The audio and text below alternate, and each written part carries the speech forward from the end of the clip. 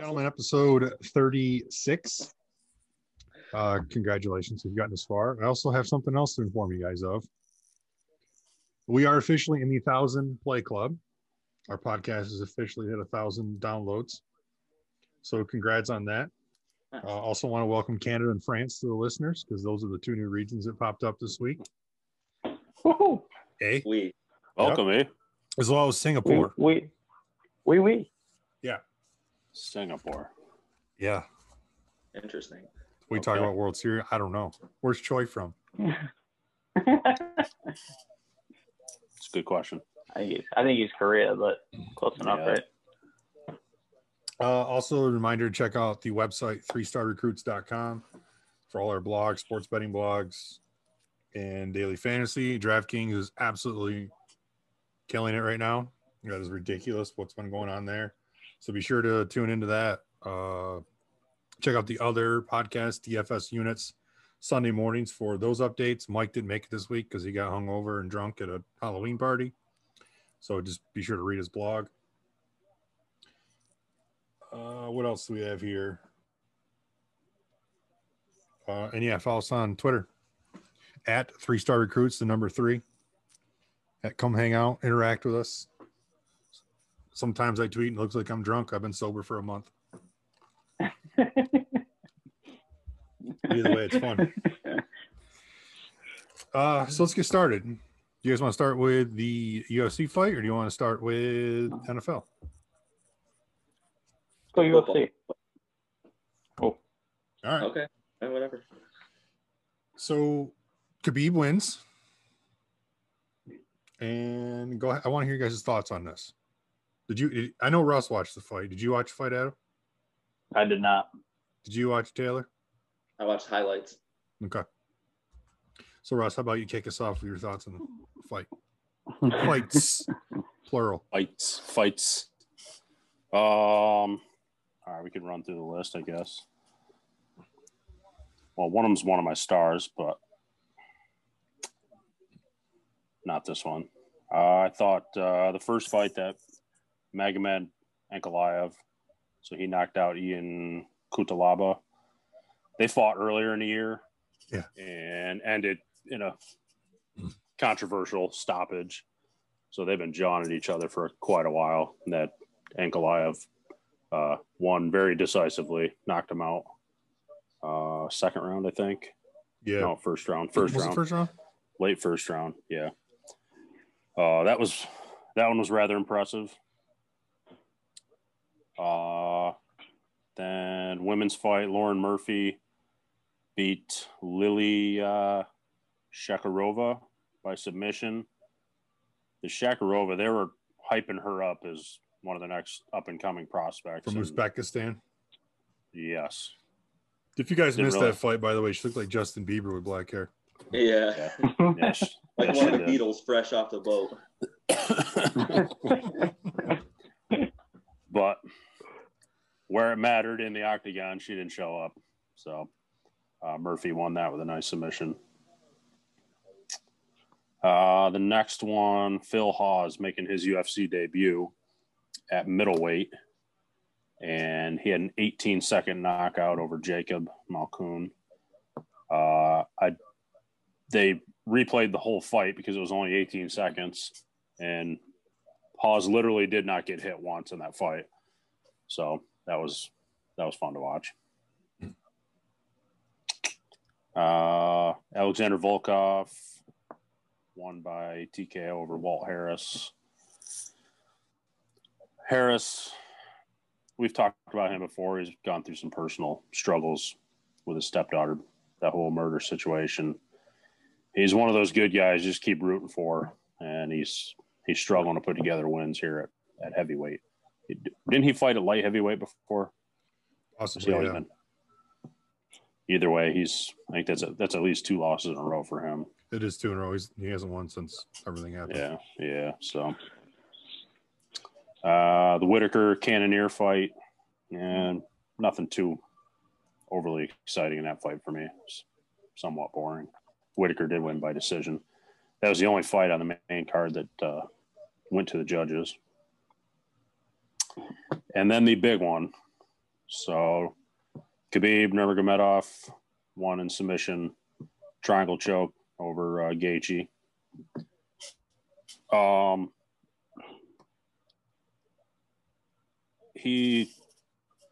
don't know. He continues to impress me. Nurmagomedov does. It doesn't seem to matter what type of opponent you throw at him. Guys that they think will be good at wrestling, might counter his ability on the mat. Or Gaethje's known for his striking. He could probably be a pure boxer and be pretty good at it.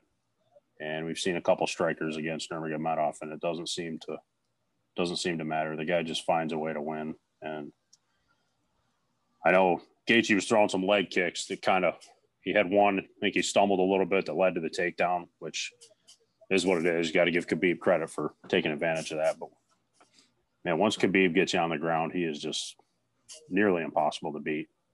Nearly impossible to survive, I should say. It only took him one submission attempt. Yeah. I mean, he had him down. He got Yeah, Gaethje down at the end of the first round, but there's only about 20 seconds left when he got him down. And if that had happened with a minute or instead of 20 seconds, it probably would have been over in the first round. To me, he's an animal. And the big news, obviously, he retired right after the fight. So he goes out at 29-0. Were you surprised by that at all? So I hadn't. Yes, I was. You had mentioned he kind of hinted at it earlier in the week, which I missed that. I didn't hear any of that. So, yeah, he's still relatively young. I think he's 31-ish, and he's clearly still at the top of his game. I thought, without knowing that he had hinted at it, I thought he would stick around for a little while, or at least try to get to 30-0. 30. I know it's only one fight, but 29-0 versus 30-0, to me, there's somewhat of a big difference there when you're looking at somebody's overall record. To get 30 MMA wins without a loss would have been crazy. So, yeah, I was a little surprised by that. But. So I wasn't. I guess I didn't expect it, but when he announced it, I saw him start to take off the gloves, and I'm like, he's going to throw these in the middle of the ring. Yeah. Yep. And then when he did it, I was like, I guess I kind of see it. He comes from a different culture than all of us are used to. Yeah. The whole like Dagestan and Russia and stuff. And yeah, I guess I'll never quite understand it. I understand your father, and I'm not going to try to understand it. I'm not going to question it. I'm not going to question his religion or his beliefs. For us, it's extremely weird. I mean, if one of our parents died, I wouldn't quit my job if that was my job. And I understand you fought and you grew up doing with your dad. It was so in that part, it was a little like, really? I wouldn't also be surprised. I'm not going to say I don't think he's done, but at the same time, if 2 years from now or a year from now we find out he's coming back, it wouldn't shock me either. So to kind of stick with the Khabib thing, I just want to I know we talked last week, and Russ, you thought I didn't really like him. It wasn't so much I didn't like him. I really thought Gaethje was a good matchup. Things that I was surprised with was Gaethje's inability to stop a takedown. I know Khabib is extremely good on the ground, but it looked way too easy and effortless. Because when you watch Khabib wrestle, none of that looks very technical. It's just wrestling and grappling.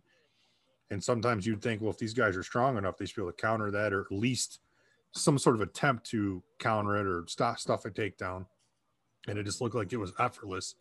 And yeah, when he landed that leg kick, that was what was impressive to me. He almost knocked Khabib on his ass with that leg kick and then went straight into a takedown.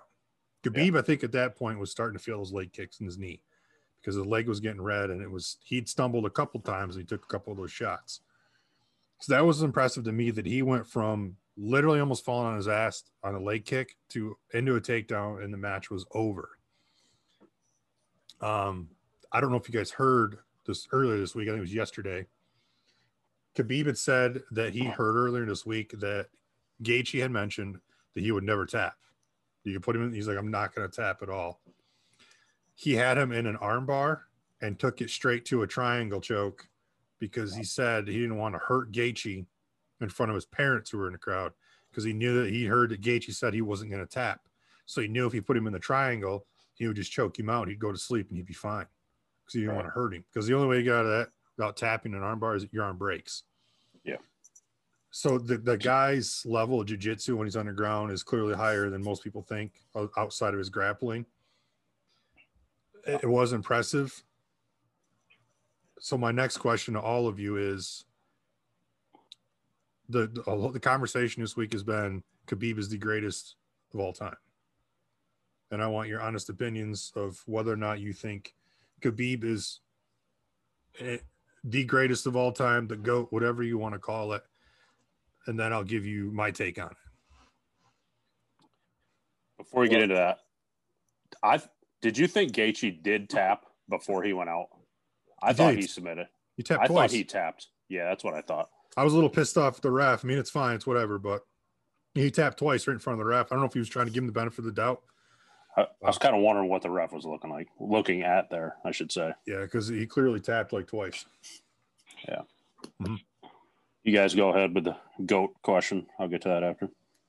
Well, two things first. One, the fight went basically how I thought it would, except a lot faster.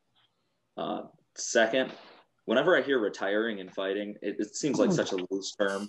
It's almost like I'm taking a sabbatical. Like I think that there's no doubt that we will see Khabib again. It's just a matter of when.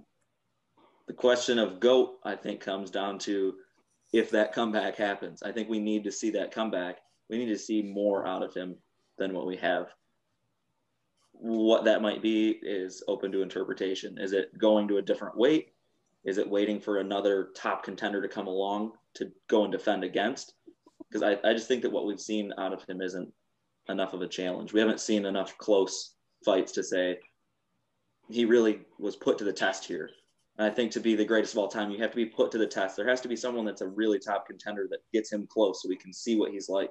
Because I think he keeps getting fights, and even if they're great fighters, maybe they're not their best performances, because it seems like every time, even when he's against a top level fighter, we have this second round submission. I mean, a week ago, you guys were, I don't know whose team you were all on, but I don't think that you would have predicted Gaethje to be over that fast. You would have thought it'd come down to the wire.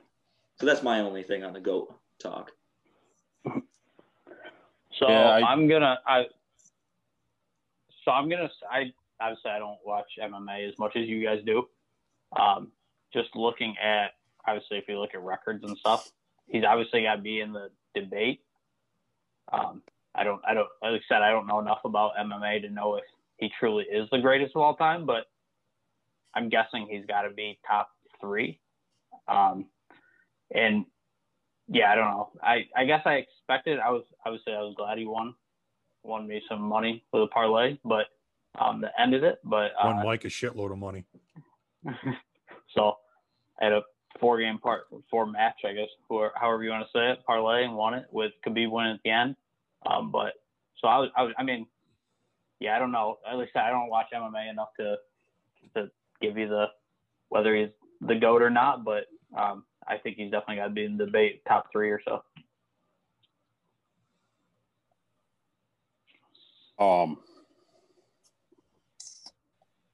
Yeah, I get what you're saying, Taylor, with the, he hasn't been dragged to the deep waters to see what he does there. We haven't seen him on his back close to submission. We haven't seen him almost get knocked out. It's just right. Until that you could also kind of argue the flip side of that his last 3 fights with Gaethje, Conor McGregor, Dustin Poirier, these were all guys that many people thought would take him down. And yet in those 3 fights, he didn't allow them to even get close to it. But to me, Jon Jones is still the greatest fighter of all time. It's not Khabib. I would put George St. Pierre second. And then that 3 through 5th, to me, you could kind of throw whatever order you want with Anderson Silva, Stipe Miocic, and then Khabib. He's the dude's 29-0. I don't think he's, even before MMA, he's probably never lost a fight in his life in any shape or form. So is he in the conversation? Absolutely. Is he better than Jon Jones? No. Especially when you look at their UFC record and title defenses. So I still put John Jones first, GSP second, and then Khabib is in that third through fifth conversation, in my opinion. So I agree with Russ 100% here. I tried looking into some of this stuff before we got on here. I think it's hard to crown someone the GOAT in MMA, considering it's hard to do it in any sport, but when you start to do it in MMA, when you have weight classes where guys will never fight each other, yes, and then you can go back generations, then you're going to have guys who can say, well, GSP was the greatest. You might even hear some say Matt Hughes was one of the greatest. Mm-hmm. Jose Aldo, one of the greatest. Had Jose Aldo just turned around and retired before fighting Conor, we're having the same type of conversation we're having about Khabib. I think the Khabib conversation, it's fresh in our mind. He's 29-0. Khabib has 13 fights in the UFC. So, yes, I will not take away from the undefeated record, but only 13 fights in the UFC is not that great of a feat, I guess, considering some of these guys have, 30-some fights in the UFC.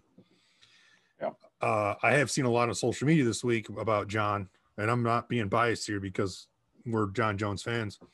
A lot in the media about giving John a hard time about him criticizing the GOAT conversation. John's got a legitimate argument here, and for a few reasons. Like I said, Khabib's only got 13 fights in UFC, 4 title defenses. And some rebuttal to that argument was, well, he didn't get a title shot. Well, that was Khabib's problem because he chose not to fight.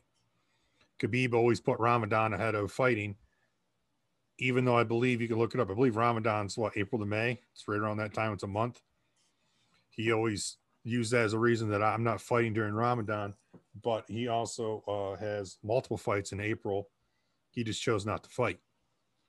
So if you just don't want to fight and you don't have the title, Dana's not going to give you a title shot. And the reason you don't have a title shot is because you have 13 fights in UFC now. So you've had, before the 13, he had 9? Somewhere in there. You have 9 fights in the UFC, 8 fights before you started talking title shot. And then at that time, you got guys like Tony Ferguson going on 12-fight win streaks who are lobbying for a match. You had guys like Conor McGregor. The whole division was congested there. He had no fights in 2015, and he was technically on the UFC roster. He won the belt by beating Al Iaquinta in a 5-round decision, and Iaquinta was a day before decision because Ferguson got hurt or couldn't fight. I believe it was Tony who got hurt. So He filled into the fight, and then that's how that started. My argument is Silva. Anderson Silva, I mean, he has not been – his last 8 fights, 1 win, 6 losses, 1 no contest. What if Silva walks away after he breaks his leg? We're talking about Anderson Silva being the greatest of all time. We're not talking about how he never came back from that and was never the same. And those 7 fights were after he broke his leg? Yep, 8 fights. So when I think of Silva in the greatest of all time debate, I pretty much ignore the last 4 years. Exactly. Because he is he's got to be 41, 42 years old now. Which, by the way, he's in that category of guys that are fighting for the love of the sport, not because he's still an elite talent at his age. I mean, he was the middleweight champ from 2006 to 2013 or something like that. He had the most title defenses until John broke that record. Yeah. Broke or tied it, one of the two. Yeah. So to me, when I think about the greatest of all time kind of debates, I think you got to look at truly their prime and how unbeatable they were in their prime. And I think you're onto something when you say we didn't see enough of him. We didn't see enough of him in the UFC. And that was kind of his choice as well. He could have fought more. He just didn't. I think once you bring up someone like John Jones or Anderson Silva, and then you compare them to Khabib, the dominance might be sort of parallel. But when you think about John Jones, you don't just think about grappling and you don't just think about striking. Skill set. He's so great at both. He's so well-rounded. But when you say Khabib, you don't think striking. You think grappling. And I think to be that GOAT conversation, you have to be well-rounded. There was some other stuff. Maybe that's a defense I was thinking. There was other shit mentioned this week on social media, like, well, they're talking about John, and John, the people were arguing with John, like, oh, you failed the drug test or you got DWI. It reminds me of like the Heisman debate. We don't award the Heisman based on ethics, which is the biggest crock of shit ever when they strip it from somebody. We don't crown somebody the greatest of all time at whether it be at any sport based on them serving soup at a soup kitchen or some stuff they did off the field. They had other awards for that. When we talk about guys getting in the ring, we're talking about their skill set in the ring. I think all of us would say Tyson probably might be considered one of the greatest heavyweights of all time. You want to talk about not having a clean record, right? I mean, there's a great example. I mean, he's no saint. And I mean, Russ, you'll appreciate this. I mean, John tweeted earlier something about, guys that Khabib hadn't really fought. And he does have, to a degree, as a point. His last few fights have been very well-known people. But I look back at John's run from 2011 to 2013 when he cleaned out the division. He beat Cormier, Rashad Evans, who Rashad Evans was the man to beat because he knocked out Chuck Liddell, who was at the time unbeatable. Rampage Jackson, who said, I'm going to smoke this kid. And then after the fight said, I'm in the best shape of my life. That kid's the real deal after he got choked out. He beat Gustafson now twice in his career. He's beaten DC twice in his career. He beat Shogun Rua in his prime. He beat Machida. He choked him out standing up when they thought Machida was the man who was going to beat John. And then he beat Ryan Bader, who is yet to be heard from because he fights at Bellator, and I think he's a champ over there now. But when he beat Ryan Bader was 12-0 and was fighting for the belt. And then he come back and cleaned out the division again when he beat DC and he beat Gus and beat those guys. As far as Khabib being the GOAT, I'll never crown it. I'm not going to take it away from him. I agree with Taylor. We didn't see enough. He might be one of the greatest on the ground we'll ever see. But as far as the GOAT, I don't think I can crown anybody. I still think if you had to, gun to my head, pick somebody, balls to the fire, it's John, just because of what he did. And even his one loss shouldn't even be a loss. Yeah. There's just so many other guys out there you could talk about. And then I don't know if you noticed, Cormier put out a list. You'll love this, Ross. Did you see his list? No. Cormier's list of greatest of all time. Khabib, GSP, Demetrius Johnson, himself and Cejudo, and then Nunez. So how do you put yourself on that list and you lost twice to John? Yeah. Take that with a big old grain of salt. Well, if I'm making a list, I'm putting myself on it, I guess. Sir, and Cejudo. Why is Cejudo on this list? The guy's won 6 fights in the UFC. Cejudo's a clown. Greatest clowns of all time. That Did you list. see me tweet him the other day? I can't stand him. Nah. First of all, his head's too big for his body. And then he posts a video like you're done. You claim you're retired. And he posts a video of him flying on an airplane talking shit to people. It's like, dude, shut the fuck up unless you're gonna get back in the ring and fight. You want to post that stuff? You want to promote a fight? You want to call somebody out because you want to fight?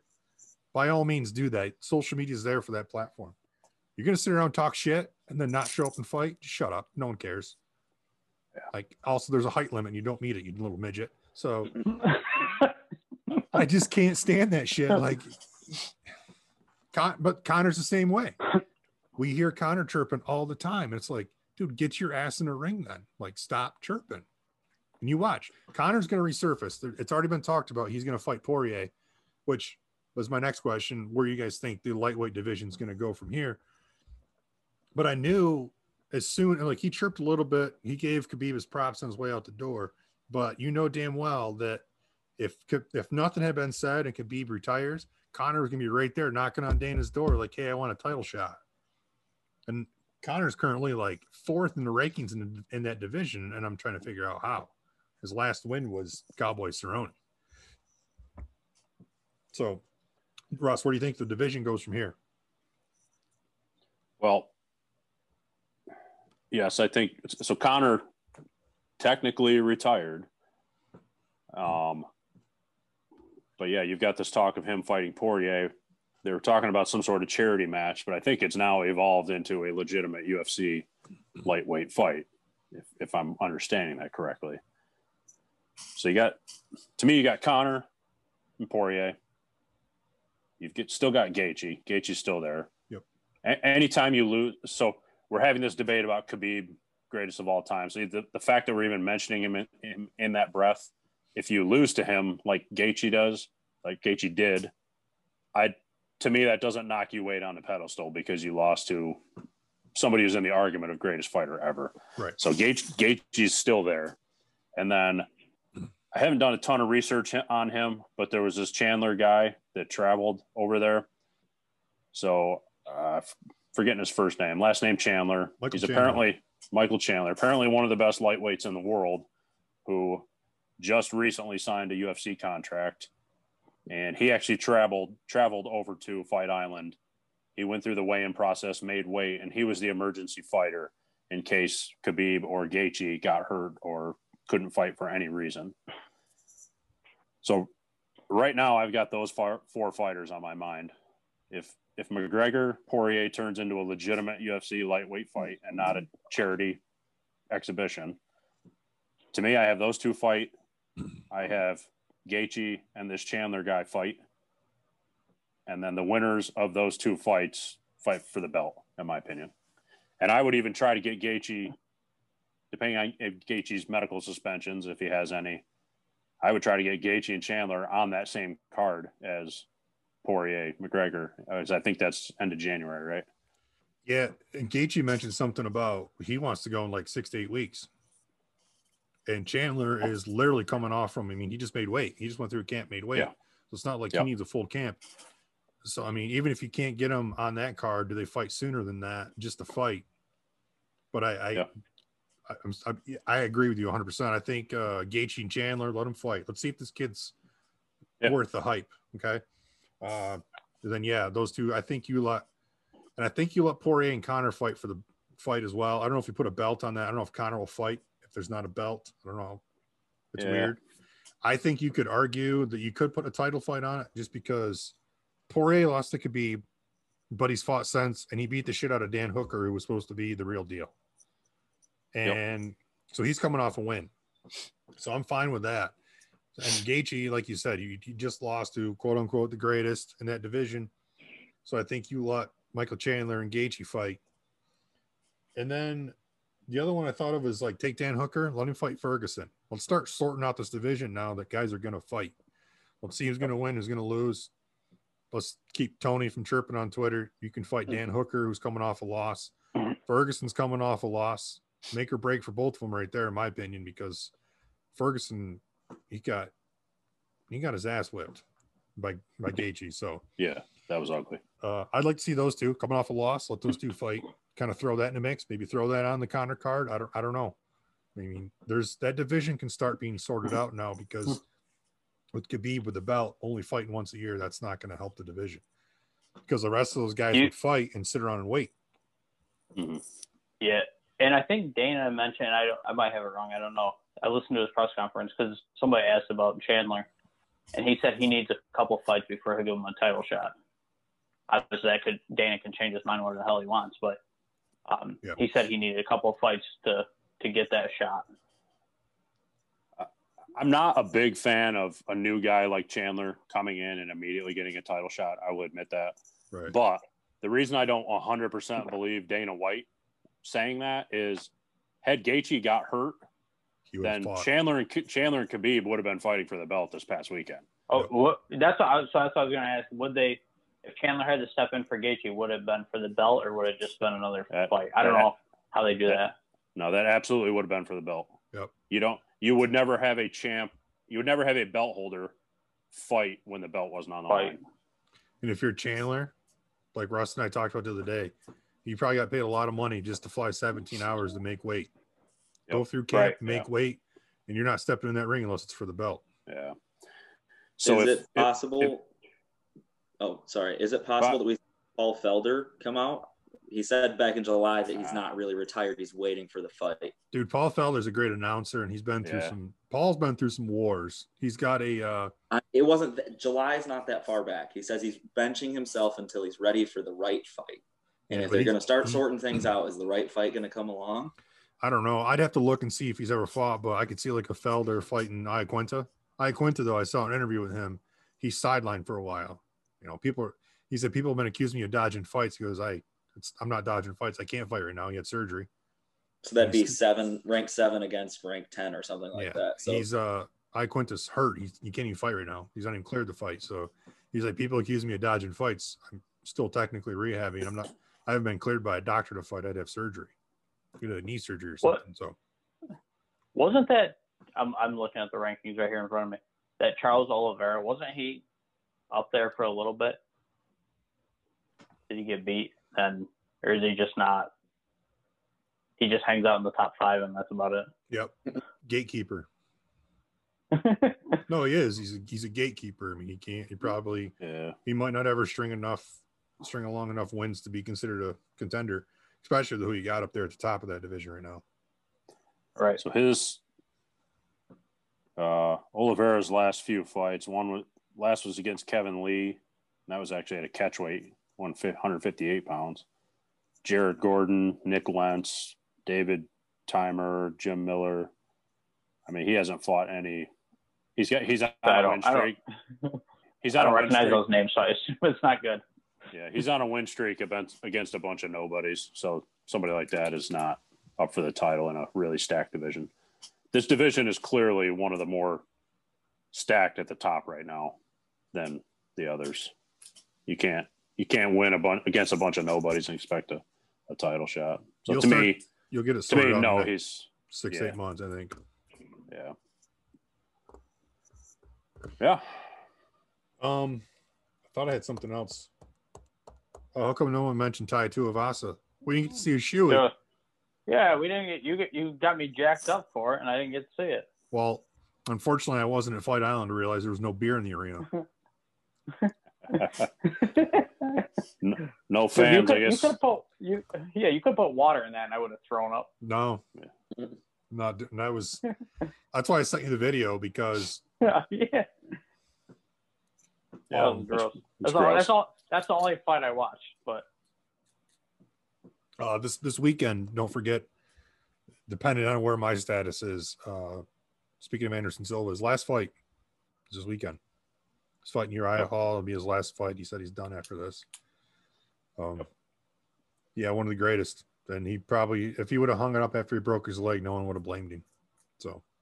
Oh God, no. That was one of the worst injuries I've ever seen. Who's he fighting? Uriah Hall. Somebody who, when he came out of the Ultimate Fighter competition, Uriah Hall was kind of tagged as the next greatest ever. Then that did not materialize. I tell you, I want to see more of is this Phil Hawes. Yes, that kid's nasty. Yes. I think he's knocked out everybody he's touched. And like Russ said, he didn't even. They said, when you want to fight again? He's like, I don't know. Whenever we go back to Vegas, which is this week. He literally did not get hit. So yeah, that's my kind of fight. One where you don't hit your opponent. I got nothing. Let's move on to football. Week 7 in the books. Much better week on my end, betting wise. I put up 2 extra picks, had 7 this week, went 5-2. What are you guys' takeaways from football this week? The goods, Cowboys the bads. Suck. Cowboys do suck. Yep. And then they got worse. Yeah. I didn't watch a ton of football this weekend other than sleeping through half the Bills game because that was boring. And then watching this. Dude, six field goals? Come on. Yeah. Snooze fest. When Bass missed the first field goal of the game, I was ready to text you guys and ask when the hell the Bills were going to look for a new kicker. I don't know. I mean, he scored the only points for the team, right? But at the same time, I still feel like that kid's going to cost us down the stretch. Missed 2 other field goals. Yeah. He just does not look steady to me. Dude, it wasn't good. I was at my friend's house up in Buffalo. There's like 4 of us watching the game, and Kyle texts me. He's like, "Get this guy out of town." I was like, "Oh fuck, guys, he misses it." Because my buddy, I don't know what streaming he's got, but we must have been about 30 seconds behind. Streaming football like a fucking peasant. Hey, you gotta do what you gotta do. But it was bad. Halftime, my buddies and I, we went out in the backyard and kicked field goals. They won't be calling me, I'll tell you that. I How big mean, is your buddy's backyard? Well, Well- it's probably about 35 12 yards, yards. 40 yards. 12 yards. Good enough to practice goal line plays. I mean, at the end of the day, it's a win, right? But man, that game going against the Jets, that game should have been over at halftime. That should have been a blowout. Yeah. Yeah. My big Dude, takeaway I wish. was it's nice to watch the Patriots lose. It's just, I feel so good in my How soul. bad is Cam Newton? Dude, Well, the that's Bills better not blow that this weekend. I was If saying, they fucking lose this weekend, we had talked before about who needs who. Does Tom Brady need Bill or does Bill need Tom? Do you guys want to update your thoughts on that? Or? Belichick needs Brady, Yeah. I mean, I Brady's never would have thought that. I don't know. but Brady also has more weapons than they have in New England, True. But and he added Yeah. one. yes. Yes, he did. Yeah, the Antonio Brown update. So yeah, he went to Tampa. Apparently, I heard some people saying this was like shitty on Bruce Arians' part, Tampa's coach. He basically told him, "Hey, look, keep your shit together or you're out of here. I want no distractions." And people were like saying that was wrong of Arians come down on him that hard. And I completely disagree with those people. I would have told him the same Yeah. thing. It would have been Look, the first conversation I had. You've been a headache the last 4 years everywhere you've gone. If you want to play football, come in and play football. But the first distraction, I'd get rid of your ass. I'd Yeah. tell them the same thing. You started your do it in bullshit Tampa. with turning down the trade to Buffalo, and then you got frostbite in Oakland. Just that's how it all started. Dude, now Tampa's really glad they signed him since Godwin fractured his finger or whatever, so he's Yeah, out I a saw couple that weeks. today. So obviously not that they need another weapon, but it'll be interesting to see this weekend. Well, I don't know how much we'll see of them this weekend since they played the Giants Monday night, but so we probably won't see a ton of them. But it'll be interesting how they work together. And obviously Brady and Brown worked together for a half. I don't know how long he played in that Miami game when he was in New England, but that was a nightmare. Yeah, I don't know. Cowboys suck. If I were the Cowboys right now, I'd be on the phone with Miami. Yeah, I'd be on the phone with Miami saying, "Hey, can I have Fitzpatrick?" 100%. Hey, Yes. Stat guy, look something up for me because I don't What's want to look it up. Kirk Cousins' contract in Minnesota. Because I think it's over this year. I mean, not that he's a huge upgrade, but with those weapons, I imagine he's got to be better than what the hell they have now. So in March, the Vikings and Cousins agreed to a 2-year, $66 million extension. That was so he's got an extension. October 18th. I have an inkling in who's going to be gone out of Minnesota, and it's Kyle Rudolph. So what's going on right now in the NFL is the cap is fluctuating.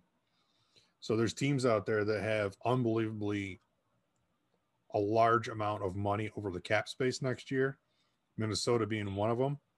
So the rumor is Rudolph will be gone. He's like almost $8 million of the cap space next year. The other one I heard was Julio Jones is going to be gone. You don't be surprised if he gets shipped out before the trade deadline because he's another one in Atlanta that's going to have a ton of cap space. Is the deadline? The deadline is this week or after this week, correct? It's close. It's coming up to this week or sometime around that. So yeah, there's a lot of teams. They're saying a lot of teams that want to make trades, though, are going to do it at least a week earlier because anybody that's traded has to go through the COVID testing process. And basically, they can't play the first week on their new team. So they're thinking, even though there's a hard deadline in the league, that teams would actually look to try to trade a week or two before that if they think they need help. Yeah. So it's next Tuesday. A week from today. Yeah. There was already Cowboys traded somebody today. That means there'll be a lot of trades tonight. Yeah. Everson Griffin to Taylor's boys, the Lions. Yep. Don't associate me with that dumpster fire. And they got a W last week because Todd Gurley scored on accident. Yeah, exactly. Yikes. Which I don't understand. Like, I get being pissed off that he scored because he left time on the clock. But if your defense goes out and stops him, are we having the conversation? Right? No. It's like a minute left in the game. Yeah, and obviously we saw the same thing, which cost me some money Saturday with Penn State. Penn State ran in that same – we see that maybe like once a year, and we saw it Saturday and Sunday, scoring and instead of just going down and kneeling on the ball and getting the clock gone. And obviously both teams, Atlanta and Penn State, ended up losing this weekend because of it. I don't know. So let me ask you guys this, because I don't know if you guys watched the Penn State game. That was one of the craziest endings to a game I've ever seen in my life, because Penn State scored, went up 8 or whatever. Indiana went down, tied the game, scored, got 2-point conversion. Well, their kicker went to squib it with like 30 seconds left, and he squibbed it 10 yards. Penn State recovers it. So, like, Penn State had a chance at the end of regulation to win it again because the Indiana kicker just basically missed the kick. So Penn State scored that touchdown to go up by – the touchdown put them up 7. They kicked the extra point to go up 8. At that situation, and I texted my buddy this, who's a Penn State fan. I said, why don't you go for 2? Go for 2. Because if you miss it, you're still up 7. If you get it, it's a 2-score game. Agreed. Now, that's not saying that obviously Indiana, they went to overtime. Indiana went for 2 anyways to win it. So that's not saying Indiana doesn't go down and score and then go for 2 anyways. But if you go for 2 and get it, especially with that momentum on your side, you're up 9 with 30 seconds, or a minute left, whatever it is. See that? I didn't watch any of the Penn State game. I was a little disappointed in you for betting on Big Ten football when it hasn't been played yet this year. Well, I mean, I got nothing else to lose. I just never can trust Big Ten football. I know everybody loves it, but I watch very little college football, and I think Big Ten football is just a tad overrated. Yeah, I'm not a big fan of the Big Ten, but I thought Penn State would run away with that game, but apparently not. I don't know. Yeah, but going back to the NFL, this weekend was, I don't know, interesting. I think we saw a lot of things. I think we're starting to see divisions take shape. Obviously, the Bills have a 2-game lead in the East. Steelers and Ravens. Obviously, we knew. I still don't know anything about the Browns. You can tell me what their record is at 5-2 or whatever it is, but they played 2 good teams and got absolutely destroyed. And now with OBJ out for the year, that's a big loss for them because Landry really hasn't been doing anything for them. So I heard this question today, and I'll ask you guys. I was watching McAfee, and he was doing his Tuesday interview with Aaron Rodgers. And they were talking about, is there a pressure? Like, you got a guy like OBJ who's now hurt, but he gets hurt. They started to play better from that point on. I mean, it was still early in the game, but the Browns and Mayfield, that's the best game Mayfield's had against anybody in probably ever. I mean, at one time, I think he had 18 or 19 straight completions to the receivers. So do you think you got a guy like Beckham on your team? You think it's tougher for Mayfield to feel like he needs to force that ball because you have that guy on your team, as opposed to going through your progressions and finding who's open? It's definitely got to be easier for Mayfield. And actually, I'll come back to the Browns, but Sunday we were talking about that with the Bills. Is I don't think Diggs ever got targeted till a couple minutes into the second quarter. And does Allen feel the pressure of, I haven't gotten the ball to Diggs yet. I need to force it his way. So I think going back to Mayfield, I think it definitely frees him up a little more because as soon as OBJ doesn't get the ball, he's going to be bitching about it. So it definitely frees him up, and it's got to feel a little easier for him. And in a situation with Diggs too, I think what happened needed to happen. People are starting to figure Buffalo out. They can't run the ball right now. They're one of the worst running teams in the NFL. And I think they need to just make the switch to the Zach Moss. I think that kid, you need to just sink or swim. It's your ball kid, man. Make it happen. And basically Singletary be your in and out guy. You got to primarily give the ball to Moss. But as far as receivers, you made a very good point. I felt like some of the throws were forced to Diggs because they've had that connection all year. But the bright side of that is everybody did see, like, okay, if you're going to double Diggs, I'm going to throw it to Beasley and he's going to tear you apart, because Beasley had a very good game. And even when John Brown out, Gabriel Davis is a good wide receiver. So I think at the positive of that is other teams are going to see, like, we can't just cover Diggs and shut him down. Like, Beasley's going to get the ball and be Beasley. Yeah. But what's going to open things up is they need to start running the ball better. Yeah. And I saw Feliciano got activated today. So I guess hopefully a good sign for that. And I was shocked.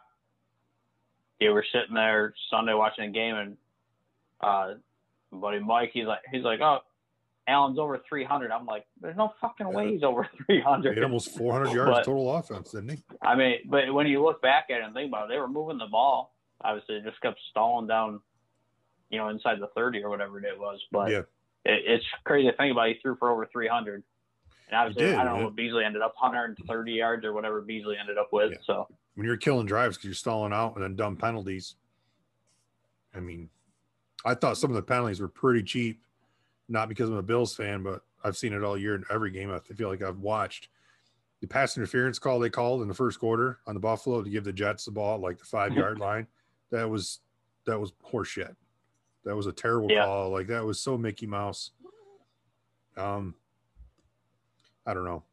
It's an ugly win, but they got to get their shit together, because I really want to see them just put the Patriots in the dirt this weekend. And just, I'm so tired of listening about how Cam Newton. So first week we didn't hear about how great Cam Newton was. They handed that guy the MVP crown after week yards. 1. Jeez. He had 11 yards this week. Come on. Yeah. Yeah, football is shaping up. I did also hear today that it is totally possible, because they have the extra spot in the playoffs this year. The entire NFC West could make the playoffs, the entire division, which is good and bad. Good for the NFC West and good for other teams, because if they all make it, they're just going to beat each other up probably at some point, and somebody's not going to have to play them. So, and I don't think, and so I know thing about the Rams, because they were talking about this last night during the game. They're 5-2 now, but 4 of those wins are against the NFC East. So they really haven't played anybody. They lost to San Fran. Obviously beat the Bears last night and lost to the Bills.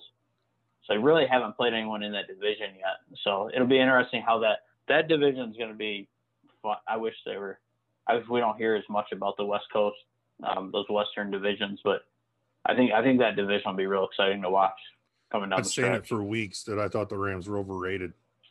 I also thought the Bears were overrated. I tried to give them the benefit of the doubt, because I kept looking at the numbers and reading all these articles how good the defense was, and then they made the Rams look really good last night. So yeah, I still think the Bears are frauds, and so are the Rams. We can put them both in that category, in my opinion. Let's move on to the World Series.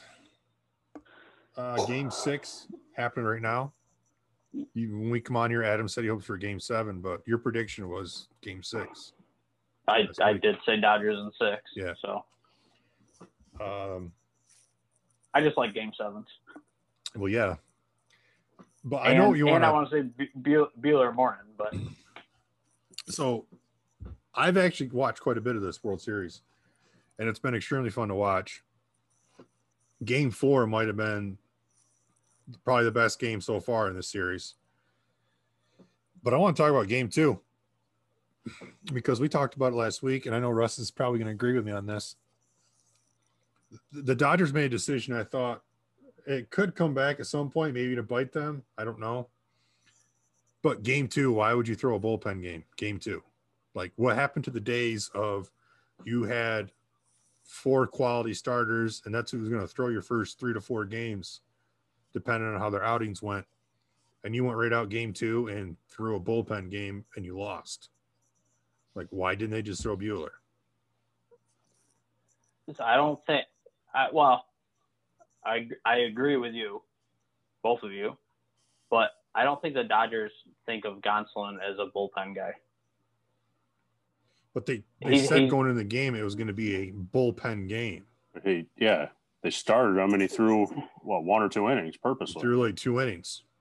Yeah, so that's why. And obviously, we talked about this right before we started recording, and he hasn't been great this year. And obviously, he's okay now. They're only down 1-0, but he gave up runs both games he pitched against the Braves. I think games 2 and 7 or whatever it was. But yeah, it's hard. I just don't know with the Dodgers what they think if he's. I mean, Gonsolin's no slouch, I guess. But I think they expect him to get them 4 to 6 innings when he goes out. Why wouldn't I mean? I think I would take my chances throwing Buehler game 2 and having your odds of after seeing him throw game 3. There was a good chance it could have been up 2-0 in a hurry. And now you're putting pressure on Tampa. And I'll let Russ step in here in a second. Or is it because if you throw Buehler game 3, you got him game 7 in your pocket? See, that's the problem. Is I as a manager, I couldn't think about what's going to happen in game 7. Yeah, why are you playing for game 7? Yeah, it's the World Series, man. Winner goes home, loser goes home, and I mean at that point, fuck the rest. Short notice. Like I'm sorry, this is it. Everybody goes home after this. So I think as an athlete, you'd have to say, hey, if I got to throw, I got to throw. Like if I got to pitch, I got to pitch, because it doesn't matter what happens at this point. And if you feel like you don't have it, then yeah, tell your manager like I don't have it. But I can't get into during the World Series like, oh, I can't pitch on 2 days rest or 3 days rest. Yeah, and the one that sticks out at me, the reason this annoys me, because these bullpen games annoy the shit out of me. But the Dodgers have Dustin May, who in the regular season started 10 games. He was a starting pitcher in the regular season. Started 10 games, had a 2.57 ERA, 44 strikeouts to only 16 walks. He had a very good regular season in their starting rotation. And then the postseason rolls around and they put him in the bullpen. He's only started 1 game in the entire playoffs, and that was a bullpen game where they threw him 1 inning. So, to me, I assume Kershaw start game 1. Yeah. So you got Kershaw game 1. I have no problem that they bump Buehler to game 3. Why not start Dustin May game 2? So then you go Kershaw, May, Buehler, and if you wanted or needed to start Gonsolin in game 4, you could, or you go back to Kershaw. But they have these capable starters like Dustin May, who with no effort throws 100 miles an hour and could easily give you 5 innings, which even that's a ridiculous statement going back now comparing to 20 years ago when these starters would throw 7 or 8 innings. But I just don't understand. I know you need live electric arms in the bullpen, but you got a guy that started all year for you. He's struggling in the playoffs now, but you can make the argument that that's because he's a starting pitcher, and now you're putting him in these weird situations in the bullpen. So to me, I just don't know why they didn't come out with Kershaw, May, and Buehler games 1, 2, and 3 and go the traditional starting pitcher. And then figure it out from there. Yeah. I just looked, Gonsolin pitched an inning in a third game too. Right. Yeah, and I don't know how, with mentioning May, obviously I don't watch a ton of Dodgers games because they're usually on late, but I don't know, was he – because last night I think he threw a pitch at like 102.5 or I don't know. It was something ridiculous that he threw a pitch at. If he starts a game and, he's just going to start like during the regular season, does he throw that hard all the time? I don't know if he's – well, not that hard. He's set to like – right, if he's set to like 97, 98. Yeah, so, he's still yeah, and to your point, Russ, is he not pitching well because he's trying to overthrow? Because that's what he pitched, I think, once or twice, maybe 3 times in the Braves series. And each time he came in, he seemed like he was just trying to overthrow the ball. Well, they've probably told him, hey, you're only throwing one inning. Go out there and throw absolute gas.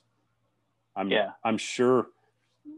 In my opinion, it's the whole situation. Yeah, he's a starting pitcher who's used to having that traditional, starting pitchers will talk about having that hour and a half to warm up before a game, go through your routine. He's now taken out of that, has to go in the bullpen and warm up as a reliever. And they've probably, to your point, told him, hey, you're only throwing one inning or one trip through the lineup. You might as well leave it all out there on the mound. So he probably is overthrowing because they've instructed him to do so. And I don't know. I hate it. I really hate it. I knew this was going to fire us up. I love it. Yeah, I'm not a fan of bullpen games, and obviously I watch a lot of them this year because the Braves, well, they had to because they literally didn't have starters to throw. But that's a total – not having starters to throw is an entirely different situation than having 5 starters and just not throwing them or throwing them, in innings. It's a totally different situation. I remember when teams had like 5 starting pitchers, and then they'd have to pick 4 of them as their rotation for the playoffs and have one just kind of – then you did throw one into the bullpen for middle relief or something. Well, that's what I was going to say. The Dodgers let that left-handed Korean pitcher that went to Toronto. Ryu. Hyun-Jin Ryu. And they had another starting pitcher that they let walk last offseason. I shouldn't say they allowed because it takes 2 parties, right? But they purposely didn't offer these guys contracts because they had such depth at starting pitching. And to my knowledge, they don't have any substantial injuries or anything. So how can a team that allowed 2 starting pitchers to walk in free agency now is struggling to put together 3 starters for the playoffs? I just don't get that. Yeah.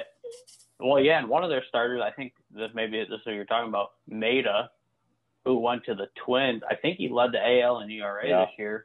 Yeah, Kenta Maeda. Obviously, that was part. Yeah, that was part of the Betts trade, but still, it's just one of those things. Obviously, they would don't get me wrong, you'd much rather have Betts right now than Maeda, but it's just it's another arm that they've had or groomed, which is crazy. Yeah. Although, as I'm saying that, I'm realizing one of the arms they counted on was David Price that they got in the Betts trade, and he opted out for the year, which I won't question anybody for doing that. But if you're David Price, you got to be a little pissed you're sitting at home right now instead of potentially pitching, Game 6 of the World Series. But or in his case, he would have been a Game 2, Game 3, or even Game 1. Right. I think the whole thing I keep questioning as I go back to the Dustin May thing. This kid starting pitcher all year, and now you're like refusing to start him in the playoffs. Yeah, why go away from what's worked for you? Yeah, I don't to get you to this point. Yeah, I hate the whole bullpen thing, and it actually ended up biting me because like you said, the Dodgers don't consider him a bullpen guy, and I didn't anticipate they were gonna be like, oh, we're gonna throw a bullpen game, and like I made my picks for the day based on the fact that the Dodgers and they were gonna throw a starting pitcher, and then like all of a sudden, because they take forever to release sometimes, not all the time, but sometimes, like who's gonna start, and then it came out like the next morning. And then I think it was that afternoon. That's when they were like, yeah, he's going to be a bullpen. I'm like, they're throwing a bullpen game 2. Like, do that game 4 or 5. Like, if you know what I mean, you have to. But you mean to tell me you don't have enough starting pitchers to start a starter game 2? Same thing. I'm just looking through their roster. That Julio Urias, the left-handed Dominican dude. No, Mexican. Excuse me. Same thing. Not trying to be funny. I don't want to. Same thing. He started 10 games in the regular season. A little bit worse numbers in May at 3.27 ERA, but point being, he had 10 starts in the regular season, and he has not started a game in the playoffs. So between May and Urias, they could have one of those guys start game 2 and give you 5 or 6 innings. At least more than 1 1/3. Or throw them both for the whole game. Have one of them throw 5 innings, the other throw 4. Get through the game with those 2 guys. Yeah. Yeah. And so let me ask you this. Go ahead. Finish up. No. Just going to say maybe this is why I'm not a major league manager. But. Maybe this is why you should be. Yeah. You're thinking about this all wrong. So if you're the Dodgers, obviously they're down 1-0 now. If this is a tie game or they're up, it's 7th inning. Do you bring Buehler in to try to close that down with 3 innings left, or do you? And then you could, yeah. No, I don't. Even if you have the lead. Yeah, he's to me. Yeah, you want to do everything to win, but he's the one guy that probably can't throw tonight. You can't. If something goes wrong, and then you have no options for tomorrow, that's worse than blowing the game tonight, and at least having Buehler, who you could argue might be the best pitcher in this series, throwing tomorrow. So, and you got 2 starters in your bullpen. Yeah. Well, I was going to say, A, you don't want to use him up, and B, he's spent his career building games up, not closing them out. So you're at the end of the World Series, you're going to put in a guy that's not used to closing and finishing out games. I mean, it just seems like you've got guys that are specialists at that. Why are you going to – I don't know. It just seems like that's so far out in left field to pull him in at that point. Yeah. You see it in games like 6 or 7, if games, like or more so 7, you see that, but because I think it's literally like winner goes home, loser goes home. So you're going to do everything you can to throw. Right. So you could go. The only reason I'm thinking is so I don't know if I do it with a 1-run lead. If I have a 2 or 3-run lead, I think I'm bringing Buehler in the 8th. But if he isn't able to close that down, you can throw Urias tomorrow, and then you can bring Kershaw in after on 3 days rest. I was just going to ask, what Kershaw didn't throw games 5, did 2 days. Oh, it's 2 days rest, right? Kershaw threw game 5. So he threw 2 days ago. He threw 5+ innings. I would bring Kershaw in tonight before I bring. So maybe Kershaw, because obviously, right? This season's obviously entirely different. They haven't, Kershaw hasn't thrown 250 innings this year. Mm. So you're right. Yeah. So you haven't thrown as much as you normally do in a season. So I think those guys, you can throw them a little more with this, tomorrow being the absolute last game of the season, or obviously it could be tonight. So I think one of those guys you got to bring in tonight if you have the lead. If you're up, but if you're down like they are right now, going into late innings, pitching's clearly not your problem. If you're down 1-0, so no, I agree that you bring one of them in. Like I said, in my opinion, you can't screw yourself in Game 7 situation. As much as I hate bullpen games, I do not want to go into Game 7 with a bullpen game. So to me, Buehler's the only guy that's off limits tonight. I would be willing to throw Kershaw in innings 8 and 9 tonight, especially since, you don't go on sentiment, but he's kind of been that guy that's been beaten up in the playoffs. A lot of that has to do with the Astros. You can make the argument then their cheating scandal. It'd also be kind of cool to see Kershaw close out the World Series win. Yep. But so, I bring Kershaw tonight and save Buehler for tomorrow if Game 7 happens. So that's a good transition. Another question I have for you guys. Obviously there's been talk, last 5 years, Kershaw struggles in the playoffs. Has what he's done already in the postseason? I would say I know Russ is on the same page I am. Kershaw is probably one of the, I don't know, I'm going to throw a number out, probably top 10, top 15 pitchers of all time. He's very good. Obviously he struggled a little bit in the postseason. Does what he's done so far help alleviate what they say he struggled with, or does he have to win a World Series to kind of stop that? I mean, he's 2-0 in a World Series. He's 2-0 in a series. Has he lost any games in the playoffs?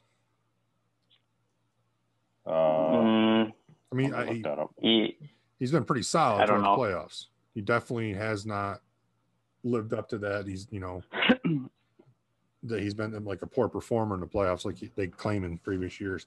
I think Russ just kind of mentioned it. I mean, I think if he goes 2-0 in this World Series and they don't win the World Series, you can say, hey, Kershaw showed up this year in the playoffs. He showed up in the World Series. And then, in the same breath, he didn't show up in previous years. And then you might get the rebuttal, like Russ just said. Well, he also played the Dodgers, who in their whole cheating scandal, and you can always throw that in there. I mean, for my money, he's the best pitcher of my adult generation watching baseball. When you look at his whole body of work, he is clearly a first ballot Hall of Famer. I mean, a few seasons ago, when he was about to set the record for like most strikeouts with less than 10 walks or something to start a season. He had something stupid like 160 strikeouts to like 8 walks or something. He's the best pitcher of my generation that I've watched. There's probably some people that would argue he's, top 3 best left-handed pitchers ever, probably behind Koufax and somebody else I'm forgetting. Tom Glavine, obviously. Randy Johnson. Yeah. Top 5, we'll say. Does a World Series help him? Yeah, absolutely it does. His postseason struggles, yes, he's struggled, but it doesn't tarnish my overall view of him, I guess, if that makes sense. Anytime you win a ring versus playing your whole career without a ring, certainly it helps. But yeah, and I would say I'm just trying to look up when his contract actually ends with the Dodgers. He's 32, so it's not like he's 37. Yeah, he's next year. I think 2021 is his last year right now. I mean, I would think he's still got a couple good years left in him. I don't envision him in any other uniform, but that isn't necessarily realistic these days, the way sports are played. But right, chases money. So it's crazy. He's $93 million contract extension is what he signed. Yeah, as I said, I'm trying to find the years to make sure that it was the money. The money thing is probably not the issue for him. He has been paid handsomely. If anything, I could see the opposite, where he would say, "You know what? I want to be a Dodger for life, and I'll sign a 1-year extension for $1 million or something like that." Right. Yeah. So I think his contract is up after next year. So he had a few years before some of these mega contracts came in. He had a few years where I believe he was the highest paid player in baseball in the early 2010 decade. I think it was close. I'm trying to see if I can find past contracts here. Yeah. I think there were a few years he was making 25 to 30 million. He in 2014 he signed a 7-year, $215 million for just over $30 million a year. So he had to have been close to the top. Yeah, so he's chasing legacy, and he wants to go down as one of the Dodgers' greatest ever. I don't think we'll see him in a different uniform. Certainly not about money, right? Unless he's made Mike Tyson decisions with his $215 million. But give away Bentley. I got a little different perception of him than Mike Tyson. Tiger King Part 2. He's close to being over $400 million career earnings. It's decent. Not bad. That's all right. College basketball, Adam, you want to throw us with an update? Yeah, we got college basketball starting November 25th. Some conferences have started releasing schedules in the past couple of days. Big 12 was the first Power 5 conference to release their schedule, so they're looking close. And there's some rules on number of games. It's like 24 games, plus you can play in like those preseason tournaments. So they've limited the number of games so that they can make sure that they get everything in by March, because they have already kind of put some bubble feelers out there. And they've trademarked Battle in the Bubble, I think is what they're calling it. So they're kind of ready to go. And I know Orlando is actually hosting 8 of the, obviously they have those preseason small tournaments throughout the country and, everywhere in November. So I think Orlando's actually hosting 8 of those, so the teams don't have to travel too far. And obviously they've got the bubble set up already, basically you can say from the NBA. So they're kind of hosting a lot of those. So it'll be interesting, but I'm obviously being a big college basketball fan. I'm excited for the end of November. Usually it would be starting next week. So it's not too much of a delay on their part. And they'll play roughly probably 8 to 10 games less during the regular season than they would normally play. So I think teams would be happy. Usually the first 3 weeks you play like the shitty, I don't want to call them shitty, but they feel like somewhat meaningless tournaments that, really don't matter. So if you start 3 weeks late and play the games that matter, that's what all that matters. Yeah. Yeah. I think most of the big conferences are going to like 18 or 20 game regular season schedules. So yeah, usually first weekend you get like Duke warming up against like Bob's Fireman Academy or something like that. And it's 112 to 14 at halftime. Dude, that's what they schedule in January too. That's just Duke. All right, you guys want to move on to, and we'll have to come up with some stuff for college basketball. I have some ideas, probably closer to like March Madness and stuff, but I have something real quick before we move on to stars. I sent it to you in the text messages. It's a friend from, more of an acquaintance, but sort of a friend from school. Taylor's got buddies. Yeah, at one point in my life, I had friends. Malik Taylor for the Green Bay Packers scored his first touchdown. We had accounting and public speaking and whatnot together. Did he copy off you? No, he didn't actually. No, Taylor copied off him. I probably should have. He's gotten a lot further than I have, clearly. He has different talents, Taylor. I guess. Yeah, go. I just thought that was important to throw out there because that's a huge. No, it's cool. Nope. Yeah. Dude, that's another thing. College football. I feel like it's back. I feel like it's some good games. Same thing. They're playing like they're not playing the bullshit games. Like, let's just play the games that matter.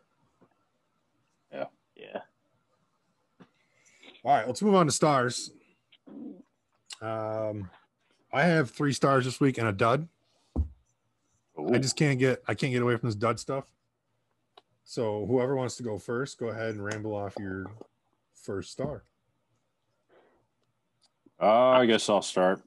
Oh, okay. I just feel bad. I've been stealing your stars lately, but I'm going to give a shout out to DK Metcalf. In this age of players flopping and putting in no effort, Metcalf pretty much did the opposite. So if you follow basically anybody in any sports outlet on social media, you saw his hustle play. Buda Baker.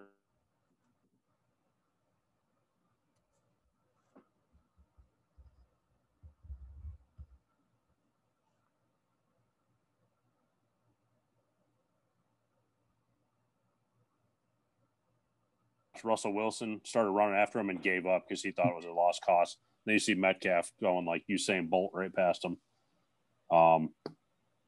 So tackled him and actually saved him 4 points because Arizona ended up with a field goal instead of that touchdown to end the half. So I don't know. Arizona didn't even score. I thought they kicked field goal there. No, they went for on 4th down and didn't get it. They didn't score. Okay. Either way, in this age of flops and minimal effort, it was nice to see a guy going balls to the wall on a play like that. I'll go. You want? All right. Before you steal a star. I'm going to go. My third star of the week is going to be Khabib. Might be one of the best we've ever seen on the ground. Congrats on retirement, if that's what you choose to do. I'm not sure I will entirely believe we've seen the end of you. I know you've got a lot of money, but money will bring you back. So got paid 10 sheets for that fight Saturday. Plus pay-per-view. Yeah. Is that what it ended up? I saw it was like $6 million and then plus whatever pay-per-view was or something like that. I read 10 million plus pay-per-view. Yeah. Okay. Either way, it was a payday. Yeah. I'm going third star, Kyler Murray. Threw for 360, 3 touchdowns, had a pick, and also ran for 67 and a touchdown in the win against Seattle Sunday night, which was one hell of a game to watch. Yeah, that was a fun game. So, Kyler Murray, 3rd star. My star of the week goes to Boston Scott for his game-winning touchdown and what I consider to be a game of the duds, which for some reason was completely compelling to me to watch those two teams play. Funny enough, we got the star and the dud out of that game, so wait for that. But it was exciting to watch it come down in a game like that, to come down to the last 30 seconds and see a great reception for a touchdown earns my star of the week. So I want to add to your star of the week. There was a prop bet for him that night, and it was over. Oh shit! It's over there. It's written down. It was like over 75 or 74.5 yards rushing and receiving, and he was at 74 yards before that play. So that 18-yard pass to win the game pushed that bet to the over. That prop bet to the over. Nice. Wait, so Taylor, are you pumped for the Eagles Cowboys Sunday night? If it's on, I'll probably be excited about it. Someone's got to put it on for me to be excited.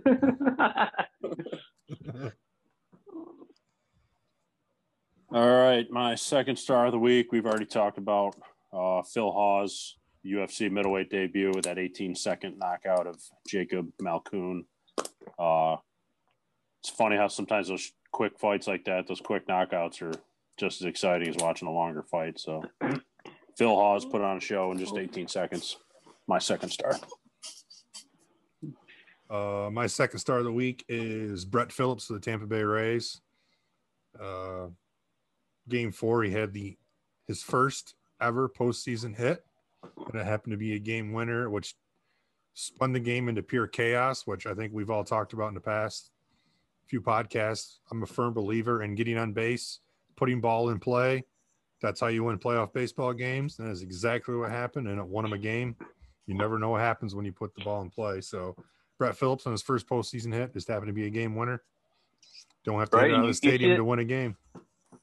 Yeah, you see that a lot. These two teams are playing great defensively, and then it's just one defensive miscue cost them the game. Yep. Just like that. You got to be almost perfect during the postseason. Base runners on, throw a pitch out of rhythm, and just put the ball in play. That's what won you games in the postseason.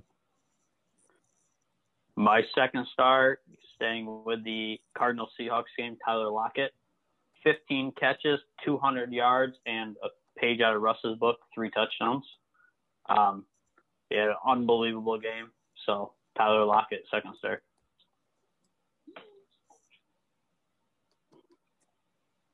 My first star, Corey Seager. So far through 5 games in this World Series, he, in my opinion, is the front runner for MVP. 5 games, he's hitting .471 with a .609 on base percentage, and he's hit 2 home runs. So he is tearing it up. There's been some talk over the last couple of years about the Dodgers potentially needing an upgrade at shortstop, and I think some of that was because he had Tommy John surgery. They've been linked to like Francisco Lindor and whatnot, and he's easily a top 5 shortstop in the majors. I don't know why he's proving they don't need anybody else, because in my opinion, he's a front runner for World Series MVP so far, tearing it up. My first star is going to come as a shocker to all of you. It is the punter for the Rams, Johnny Hekker. The guy had 5 punts last night that pinned the Bears inside the 10-yard line and proved the value of a quality punter and special teams in the NFL. It pinned them back. They never moved the ball, and I felt like that was a big difference in the game last night. Is starting inside the 10 is not easy. It doesn't matter who you are. If you can't move the ball, a little bit in those first couple of plays, you're just kind of stuck. You don't have a choice but to punt. And on top of him pinning them, the way he kicks the ball, I don't know if you guys noticed this, he actually kicks it sideways so it spins. And it takes a set of balls to do this, because if he misses that ball by a little bit, it's probably a 15-yard punt and goes straight out of bounds. But he turns it sideways and drops it like you're kicking it at a picnic and just hits bombs. So my first star is Johnny Hekker. They call it a watermelon kick, I think is what they call it. Yeah. It's I don't know. crazy to watch him do it, but obviously those guys are just practicing all the time. But yeah, he had a hell of a game last night. My first star was already mentioned, but that fast motherfucker DK Metcalf. I'm giving him first star for the fucking A+ effort. It was that. I don't know if you guys saw the end zone that Budda Baker was running to. I don't know if you guys saw that view of the play, but they had that. Metcalf was like in the middle of the field when that ball got picked, and he fought through like 5 guys and just it was incredible. And like he tackled him at like the 8, so it was probably 92 yards. I mean, he was flying, but as Russ said, as Russell Wilson was running, he almost kind of like looked and was like, "Oh, where did he come from?"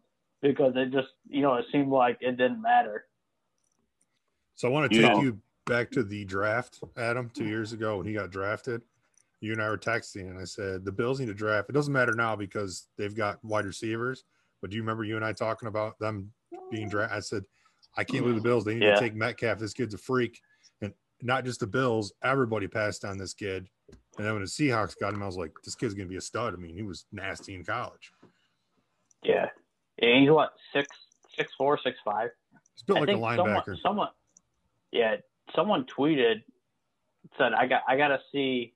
So I have obviously, I don't know how I'm going to get this in play, but we got to try to figure this out. To Tyreek Hill. Someone tweeted that the Tyreek Hill against Metcalf racing, but turn this into a charity thing because obviously we already want to see Allen and Mahomes. Yeah. Throwing distance. There's got to be a couple other competitions some guys can challenge themselves to. I think that'd be fun to watch. Did you not see that, Taylor? I saw that. Yeah, I did. Oh, okay. All right. Really impressive, but I only saw the cuts of it where it was just a couple seconds. I couldn't see any of the whole field because that's really impressive. So before Taylor gets to his dud, I want to throw mine out there. And then if you steal my dud, I'm going to be fucking pissed. I doubt I stole your dud. I'm going with another punter who did the opposite. Yeah. Joel Velasquez, the punter from Boise State, who kicked one. Let me get these numbers right. He kicked it negative 38 yards. Kicked it backwards, and they got down to the 21-yard line. He caught it in his up kick, and it went behind him. So, like a Phil Mickelson right over his shoulder. Negative 38-yard punt. That's not good for the stats. That's my dud. Wait, before Taylor gets to his dud here, did you guys see? I think I retweeted it, but the Texas Tech kicker or punter, kicked one from his own 2, and it went through the other end zone. 110 yards. Dude, it took like one hop. Yeah, it was like an 80-yard kick. It's like an 80 or 83-yard kick. It flew. It was crazy. So by now, I think almost everybody has probably seen it. But Daniel Jones gets the dud of the week. He was so close to being a star of the week. If you haven't seen already, he was going 21.5 miles an hour. He was flying. And if anybody's actually the real dud of the week, I think it might be his 2 left feet. Because to fall at the 8-yard line, I mean, at least he had redemption to score a touchdown and make it so it all went away. But when it happened, I don't know if you guys were on my team, but when I saw it happen, I said, I hope they don't score. I hope this turns into a huge kerfuffle. I also read that the speed they clocked him at was actually like the 5th fastest or something like that. Yeah. Faster than all these running backs, right? Yep. They said it was like 21.23 miles an hour, and I think they said Tyreek Hill's fastest speed this year is like 21.26. It was almost as fast as Tyreek Hill's highest speed this year. Dude, yeah, and he was faster than Lamar Jackson too, I believe, by like a half a mile per hour. But too bad his upper body was going faster than his legs. That broke the record. Dude, and I think that was like the second longest run in NFL history for a quarterback. If he would have scored, it would have been the longest, but it was like 3 yards shy of the record or something. Well, remember we were talking a couple weeks ago about was it Cam Newton setting the rushing record for the Patriots or something? That one run would have done it right there. Yeah. Right. 75 With the yards for trip- the Patriots. Even with the trip, he would have set the new Patriots Yeah. rushing record.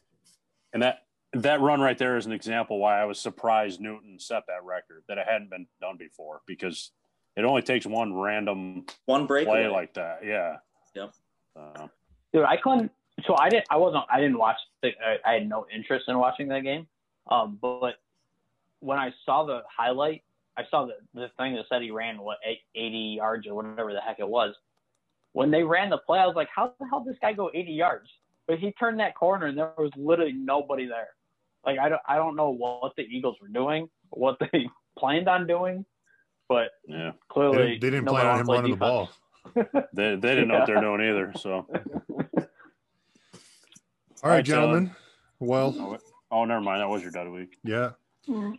So that's it, gentlemen. We are recording tonight early, so I'll probably get this up hopefully early. And Oh, LeBron still sucks. Well, that's a Had to given. get that in. next week at this time, I will be a dad, so we'll figure out plans for next week. Hopefully, my goodness, She's getting induced on the second. it's gonna be like the scene from the Alien where the baby just. Oh, Jesus Christ.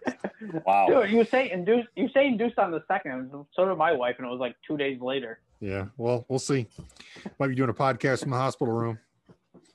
Do you All want right, us to gentlemen. help or?